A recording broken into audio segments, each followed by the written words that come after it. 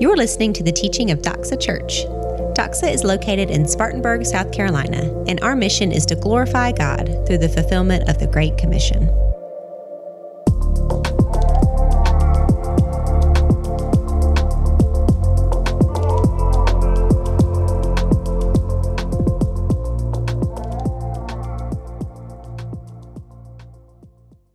So this morning, I would just like to read 1 Peter with you. Blessed be the God and Father of our Lord Jesus Christ. According to his great mercy, he has caused us to be born again to a living hope through the resurrection of Jesus Christ from the dead, to an inheritance that is imperishable, undefiled, and unfading, kept in heaven for you, who by God's power are being guarded through faith for salvation ready to be revealed in the last time. In this you rejoice, though now for a little while, if necessary, you have been grieved by various trials, so that the tested genuineness of your faith, which is more precious than gold that perishes though it is tested by fire, may be found to result in praise and glory and honor at the revelation of Jesus Christ. Though you have not seen him, you love him. And though you do not now see him, you believe in him and rejoice with joy that is inexpressible and filled with glory, obtaining the outcome of your faith, the salvation of your souls. Well, we are starting a new series this morning in the book of Ruth, and this is something that we do every year at this particular season in the winter. Since the history of our church, we've had a series in a small Old Testament book, and I love doing this. This year is no different. And I'm very excited to share this beautiful love story with you all in these next few weeks. I don't actually know how many weeks it's going to be, but it's going to be very powerful. I mean, who doesn't love a good love story, right? I mean, really, like a good love story is something that knits our hearts together. It's showing us the redeeming love of God. You have to be a pretty broken and bitter person to not enjoy a love story. Am I right? You know what I'm saying? Well, we're going to actually meet one of those broken, bitter people pretty soon here in this story as we get into this. One of the real-life characters from God's Word in this story is exactly that person, bitter and broken. But even for those people, they at least start with a hope in a pursuit of love. They want that happily ever after. That's a desire of hope. It's a craving for a magical chemistry and something that we all crave, where we find this relationship where we have peace and fulfillment and satisfaction. And I want to point out that this, inexpressible something that we all crave always starts with optimism. But it doesn't always end in optimism.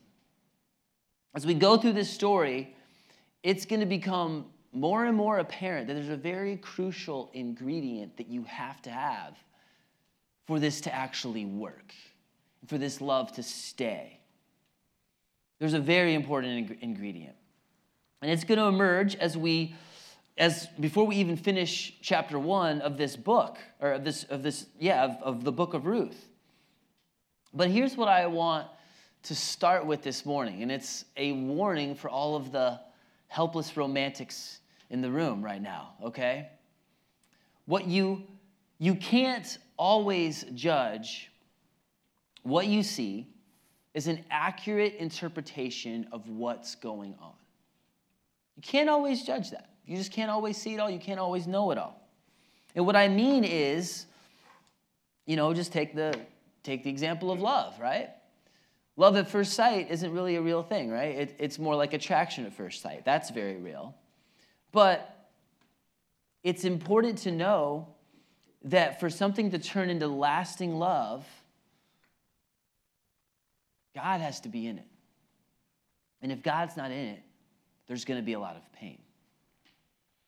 And thankfully, I'm no longer on the dating scene. I'm very, very thankful for that. For 10 years, I have been off the dating scene with my wife, Julie.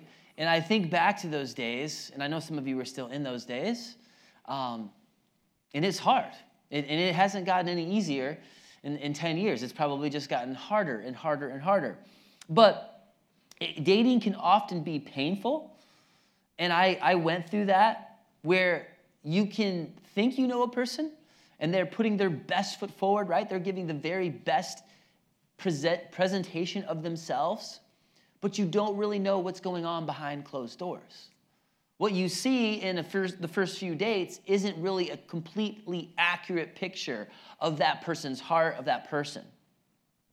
So when I was dating, I wasn't very good at picking out girls. Like, I remember the different crushes and attractions I had, and I mean, looking back at that now, I'm like, wow, God saved me there, and woo, God saved me there. Like, I had no idea what I was doing. But God's mercy was there upon my life, and his grace was there in my life, and he's given me my wife, Julie. But God protected me every step of the way. And in dating, just like everything we're going to see here, very much so, you can't always judge what you see as an accurate interpretation of what's really going on. Just as in the ups and downs of life. And that's where the book of Ruth is coming in. In the sunshine and the gray, you can't always know what God is doing. So I've said this a number of times already, and I'm going to say it again. We can't always judge what we see as an accurate interpretation of what's going on. And that is exactly where we're at when we enter Ruth chapter 1. There's 4 main characters in this story. There's Ruth, obviously. The book is named after her. There's Naomi. She's the one who talks the most in this book. There's Boaz, and then there's God. Those are the 4 main characters, and there's some other support characters that we're going to meet today. And I would encourage you, if you haven't already read the book of Ruth recently, maybe ever, read through the book of Ruth a few times this week. It'll take you like 6 minutes. And it is well worth the read, because this is a gold mine of finding truth about God, truth about life, which is where we're gonna be here. So there's these developmental characters, but there's really only 2 that this morning we're gonna focus on. We're gonna focus on the bitter, broken character, Naomi, and we're gonna focus on the hero of this whole story, our sovereign, almighty God, who is in control of everything that is going on. God is faithful, and he is good. Naomi she's going to know one of those 2. She's never going to forget one of those 2, but there's one that she's going to miss in this story. So since this is a narrative, I'm going to read chapter 1 for you today, and it's just going to be a different sermon than normal. I don't have 3 points. I really only have 1 point today. So we're going to read that, the entirety of what God is setting up. And I always love when we have an opening sermon in a series, partly because I'm just like a history guy, and I love presenting and diving into the historical context of what's going on, because when we really see all of that, everything starts opening up. It's so awesome when that happens. But this is an ancient story written 1,000 years before Jesus Christ came into the world, and it's an endless story of beauty. It's comforting in its redemptive theme, and it's paramount in the doctrine of the sovereignty of God. So those are the big themes that we're going to be seeing. So let's, without any further ado, read Ruth chapter 1, and would you follow along with me as I read the text? In the days when the judges ruled, there was a famine in the lands, and a man of Bethlehem in Judah went to sojourn in the country of Moab, he and his wife and his 2 sons.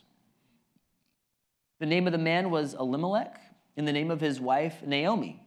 And the names of his 2 sons were Mahlon and Chilion. They were the Ephrathites from Bethlehem in Judah.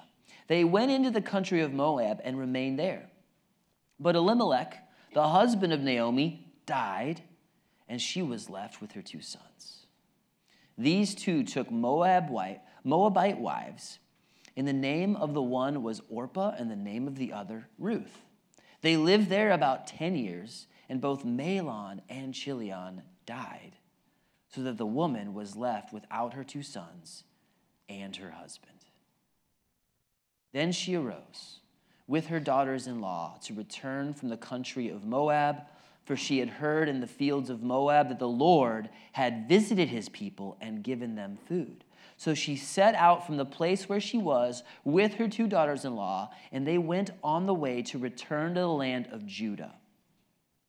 But Naomi said to her 2 daughters-in-law, "Go, return each of you to her mother's house. May the Lord deal kindly with you as you have dealt with the dead and with me. The Lord grant that you may find rest, each of you in the house of her husband." Then she kissed them, and they lifted up their voices and wept. And they said to her, "No, we will return with you to your people." But Naomi said, "Turn back, my daughters. Why will you go with me? Have I yet sons in my womb that they may become your husbands? Turn back, my daughters. Go your way, for I am too old to have a husband. If I should say I have hope, even if I should have a husband, this night I should bear sons. Would you therefore wait till they are grown? Would you therefore refrain from marrying? No, my daughters, for it is exceedingly bitter to me for your sake that the hand of the Lord has gone out against me." Then they lifted up their voices and wept again. And Orpah kissed her mother-in-law, but Ruth clung to her. And she said, "See, your sister-in-law has gone back to her people, to her gods. Return after your sister-in-law." But Ruth said, "Do not urge me to leave you or to return from following you. For where you go, I will go, and where you lodge, I will lodge. Your people shall be my people, and your God my God. Where you die, I will die, and there I will be buried. May the Lord do so to me more also, if anything but death parts me from you." And then Naomi saw that she was determined to go with her, and she said no more. So the 2 of them went on until they came to Bethlehem. And when they came to Bethlehem, the whole town was stirred because of them. And the woman said, "Is this Naomi?" She said to them, "Do not call me Naomi, call me Mara, for the Almighty has dealt very bitterly with me. I went away full, and the Lord has brought me back empty. Why call me Naomi when the Lord has testified against me? The Almighty has brought calamity upon me."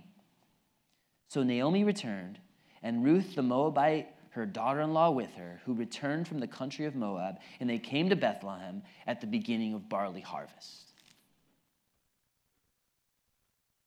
Told you this was a beautiful story. And like many beautiful stories, it starts out pretty grim, right? We have a decade of famine and death and more death. Think about what these women have been through together. The patriarch is gone. The husband is gone. The other husband is gone. There's no blood tie between Ruth and Orpah and Naomi. Yet Naomi is like, "All right, nothing else to do, nowhere else to go. I'm going to go home." First 7 verses is just the most oppressive dialogue you can almost read in the Bible. I mean, like narration, and there's no dialogue at all until you get to verse 8. And so by the time we get to that first line of dialogue, you can feel the heaviness, right? But let's back up, because I want us to see, in part, why it got so bad. How did it come to this? And how, maybe you're asking, how can I not become bitter? How can you stay beautiful when there's ugliness all around you? Those are important questions. Does the biblical author give us anything to go on here? Well, the answer is yes. Most definitely yes. So verse 1, let's start right there. In the days when judges ruled, there was a famine in the land. This actually tells us a lot. It's a little over 1,000 years, as I said earlier, before the miraculous birth of our Savior Jesus Christ. And this is right in the middle of the book of Judges. So this is a story that, for whatever reason, is not in the middle of the book of Judges. It's its own spin-off. because there's a very different theme going on in this book of Ruth than in the book of Judges. Very similar themes, but this one has got a really good ending. What were these days like? What were the days of Judges like for God's people? Well, if you literally turn back one page in your Bible and you read the last line of the book of Judges, it says that in those days, there was no king in Israel, and everyone did what was right in their own eyes. Maybe you've heard that. If you're familiar with the Bible at all, you've probably heard that line. God's intention was for Israel, his chosen people, to be a theocracy. That's what he intended to establish. So a theocracy was where they didn't have a human king. God was their king. They were supposed to be different than all the other nations around them and actually worship God and make God their king. And they were to be a beacon, a light shining on a hill for everyone else to see the nature, the true nature of the one true God. Does that sound familiar? Sound familiar to today? That was God's plan for Israel, to be a theocracy. But there was no king in Israel because the people of Israel rejected their king, and they adopted all the practices of the pagan nations around them. They rejected God, they walked away from God, and everyone did what was right in their own eyes.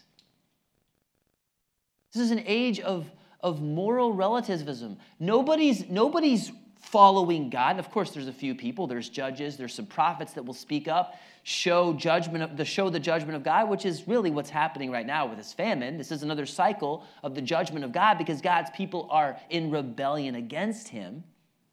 This is some of the darkest days in Israelite history, and that's saying something for anyone who knows the history of the Jews at all. This is as bad as it gets. So there's famine in the land. This is not a good time. People are rebelling against God. By and large, they have ignored their sovereign, almighty king, and they're doing whatever they want to do. They rejected their authority, and they made themselves the authority, and everything went to hell in a handbasket. Living for yourself, this is a lesson for all of us. What does it do? Where does it end? Where does it go? It brings pain and heartache. I was actually talking with a couple of my family members yesterday. You can probably imagine who. My two little boys. I'll just say it. And they had a run-in with each other. This is what boys do, right? One of them got in the face of the other one pretty aggressively. I know where they get that, okay? I know where they get that. And so we had an opportunity here. This is a cause for discipline. And I had my son go to the Bible, and I said, I need you to find 3 verses on the loving kindness of God, and I want you to write those out, and then we're going to talk about those.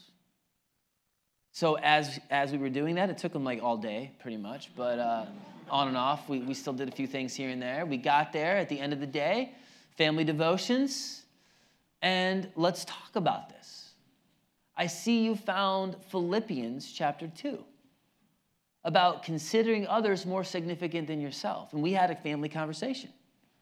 You know what happens when you live for yourself? Now, of course, other people aren't more significant than you. Everybody's created equally. God loves everyone, right? But what we're seeing is we're seeing an example here of Jesus Christ, who, though he was God, did not count equality with God a thing to be grasped, but he humbled himself and became a servant. So what did Jesus do for us? He served others. And think about this. If you're living your life for number one, and you're doing what's right in your own eyes, and you're fighting for your rights, and you're getting your way, who's looking out for you? Well, you are. One person looking out for one person, right? If that's the way everybody's living. Like every man for themselves. Some people are going to thrive and get far. Other people are going to get crushed and stomped all over, right?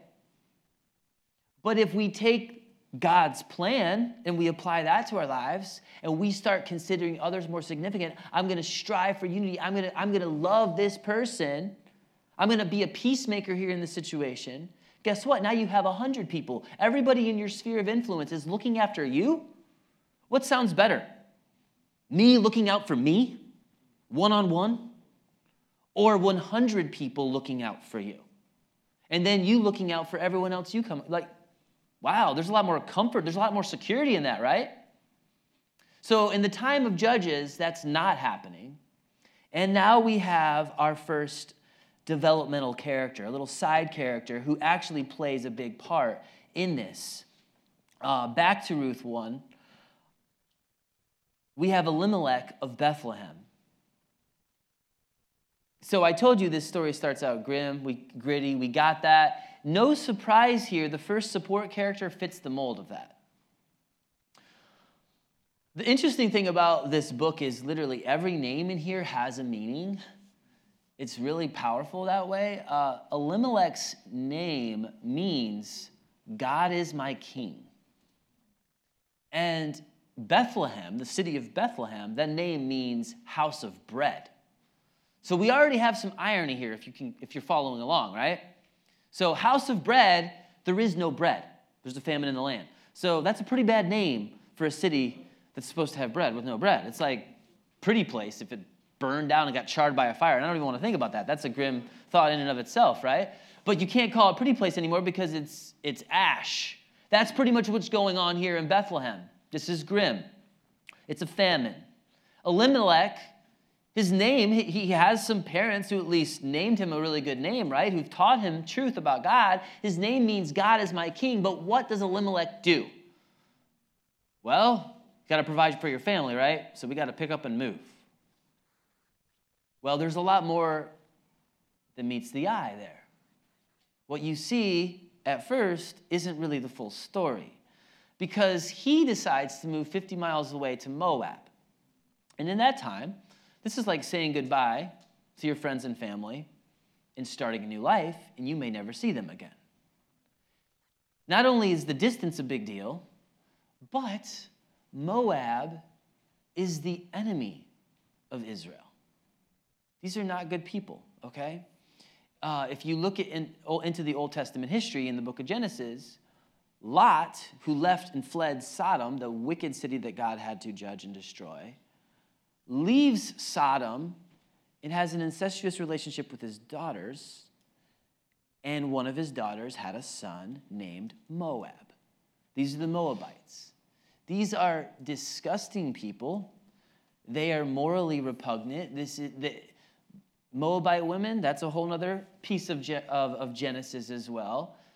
Very sensual, very nasty, the scum of the earth kind of place that you would never, ever want your family to come close to, okay? Think like, well, I mean, I could think of a lot of bad places, right? Like if you love Star Wars, think Mos Espa, okay? We already had Chile on. We had these Star Wars names already. I kind of got on that track. For those of you who aren't Star Wars nerds, just think like an awful part of LA or Chicago. Don't want to go there to raise your family, okay? And what Elimelech is doing is he is taking what's in front of me right now. We need food. I don't understand what God is doing. Why are we in this place? And as the leader of his home, he's looking at the current circumstances. He's not thinking ahead to step 1, 2, and 3 beyond that of what is this going to do for your family? What is this going to do for your wife? What kind of friends is she going to have? What about your boys? Who are they going to marry? All of that is thrown out the window for like, what can I do right now? Elimelech takes his family into Moab. He does not treat God as the king of his heart like we just sang about, right? He does the opposite. He does not live up to his name, and he goes into Moab so they can get bread, so they can live. And what happens? He dies anyway. You see that? He dies anyway. There's some hope there. At least his sons got married, I guess. So far, we don't know much about these women up to this point as we're chronologically going through this. But then the sons die. So here's a guy taking matters into his own hands. He's not thinking about the decisions of leading his family well. He's going after the money rather than protecting his family, trying to make ends meet, make ends meet. But he dies, and they die. And now his wife is left hopeless, helpless. She's in a really, really, really bad place. Now, we don't know how he died. We don't know how the sons died. But just like life, we don't always get the answers. And the story just keeps unfolding before us, right? So we're going to have to keep moving here. But she, like Naomi now, let's turn to Naomi, she is destined, humanly speaking, to destitution. There's nothing going for her. She had a glimmer of hope with her two sons, and now that's dashed. That's gone. And again, I want to remind us, this is where you can't always judge what you see as an accurate interpretation of what's really going on. God is doing something here that no one could have ever foreseen. The son's dying feels like a death nail. In that situation, it's over. But they were the final catalyst to set up Ruth, because God is working a master plan. He's orchestrating something beyond anything that the characters of this story could have ever imagined or even prayed for. Ruth is coming into the scene. Now let's hold off on Ruth for a minute and let's talk about Naomi a little bit more. In verse 6, we have this new chapter, right, in the life of Naomi. She heard that the Lord, she's in the fields, and she heard there's actually bread in Bethlehem again. The famine is lifted. So she decides, I'm going to actually suck it up, humble myself, and go back to Bethlehem. What a family here, right? You got the matriarch, and you got her two daughter-in-laws. The men are all dead.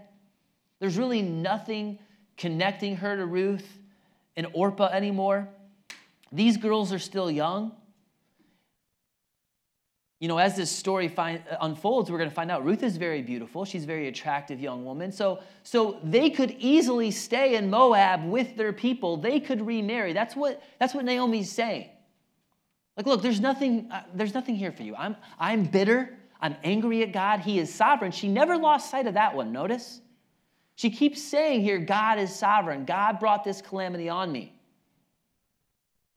She's doubting the goodness of God. And different people struggle with different sides of that. Sometimes it's like, I know God is good, but is God really in control? Like, he loves me, I get that, but is he really in control? She didn't have that problem. She knew God was sovereign. She knew God was controlling the situation, but God's dealt bitterly with me. She doubted the goodness of God. So she is weary, she's tired, she's broken, she's doubting God's love for her. And in a weird and mysterious way here, what Naomi decides to do, God still works. Because actually, Naomi, it may sound awful, and it kind of is. It kind of is. What did she say to Ruth and Orpah? Leave me alone, go home, and just let me go on with my life and let it end bitterly, right? It's what she's really doing, is telling them to go back and worship Allah. Now, Allah wasn't the god of the Moabites, but they had a whole bunch of false gods. So this is pretty bad evangelism, don't you think?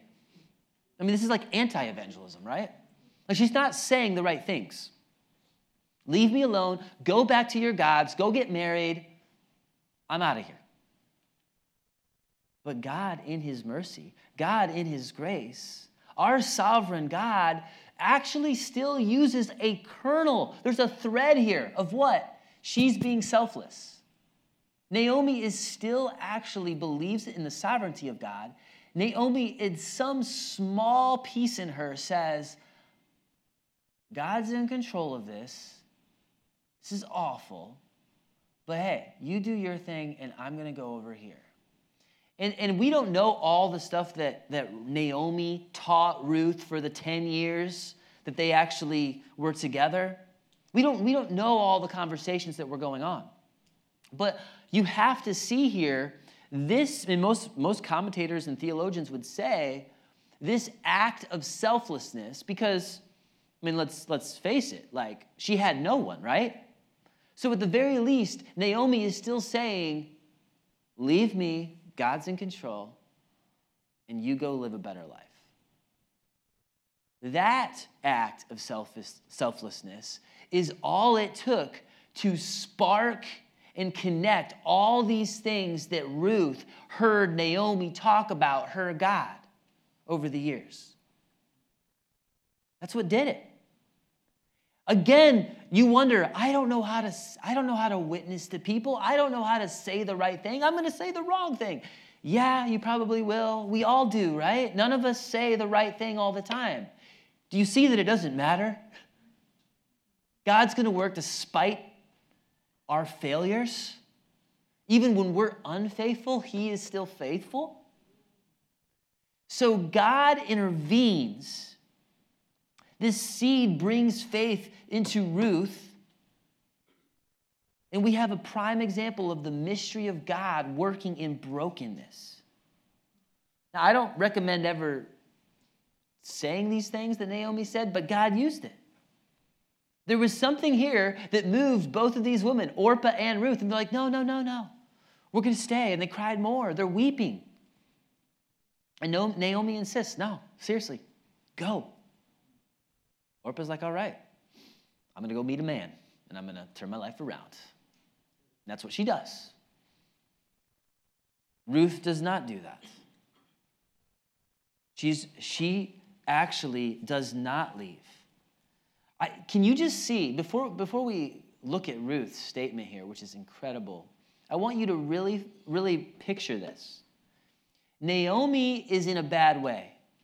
There's waves of emotion crashing onto the ship. The ship is sinking. She's soaking wet.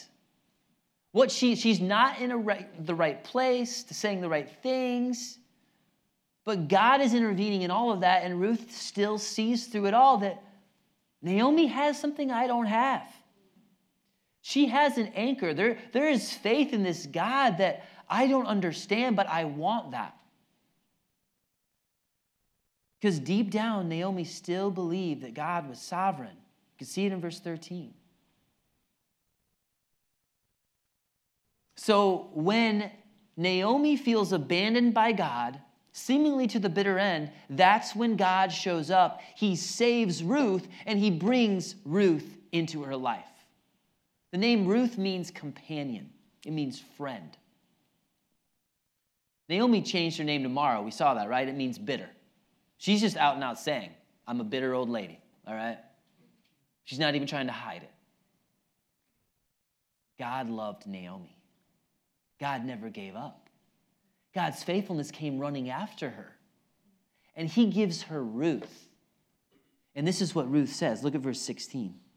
But Ruth said, do not urge me to leave you or to return from following you, for where you go, I will go. And where you lodge, I will lodge. Your people shall be my people, and your God, my God. Where you die, I will die, and there I will be buried. May the Lord do so to me, and more also, if anything but death parts me from you.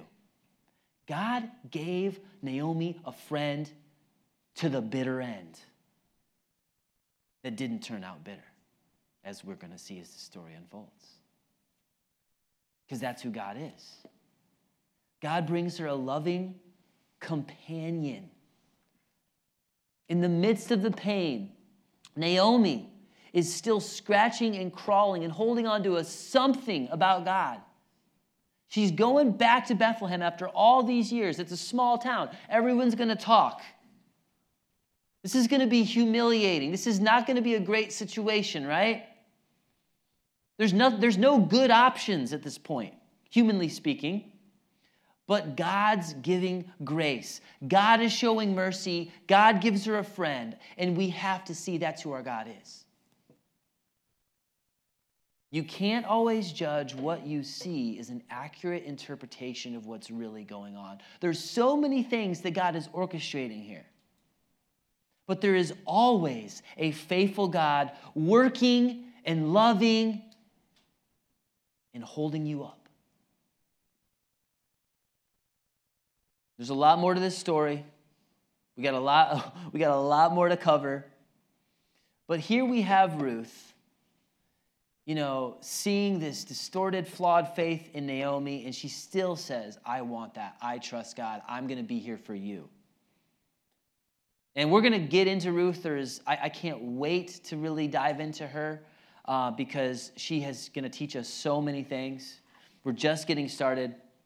But here's the point that I want you to see today, the point of the whole story of Ruth. Trust God. Trust God even when what you see makes no sense at all. You have no answers. God hasn't given you any answers. But you can still trust him.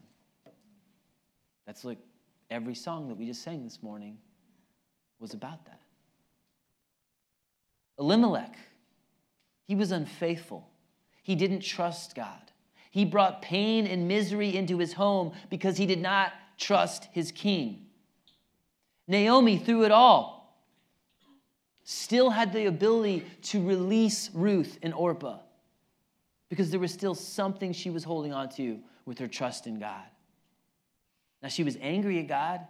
She was bitter, but she knew that God would not allow anything to happen that wasn't pointless. She doubted the goodness of God, but she knew that he actually was not purposeless, that he does have full control. And we all have to remember, I don't know where all of you are at today. I know there's people in this room who didn't even feel like coming. Maybe you're so hurt, you're so broken, you're so just feeling it, the effects of other people's decisions, that you are sitting there crying out to God, why? And I don't even feel like coming to see God's people. But you come anyway and you sing about God. And here you go. You have a message about hope in a hopeless time. You have God who reigns over all, who is good, who loves you, who will be there for you. The Bible says that God works all things together for good to those who love God, to those who are called according to his purpose. That is good news, my friends. So if you know God, you don't suffer for suffering's sake. Affliction always has a purpose, and the purpose is for the glory of God.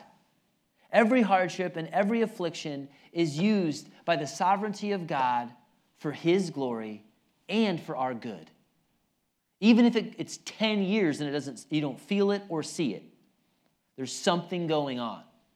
We can see that in the book of Ruth. So God is sovereign and he is good. If you only believe that he is good and that he is in control of all of life, you're going to be scared. Your faith is going to shrivel up. If you only believe that he is sovereign and then you forget that he is good, you're going to have a faith that gets beaten down and you will get bitter. But God's love is greater than all of that. God loves you when you don't love him. God loves you when no one else around you is loving you. Everyone else in your life is making horrible decisions, and you're suffering and feeling the consequences of those decisions. Hang on. Trust God. He's got a Ruth for you. He's got a plan for you, and he has not changed. He has a purpose and a calling for your life in some way, even though you have no clue how. He is going to get glory for it, and you're going to get good from it. So trust God. He is faithful when you are not.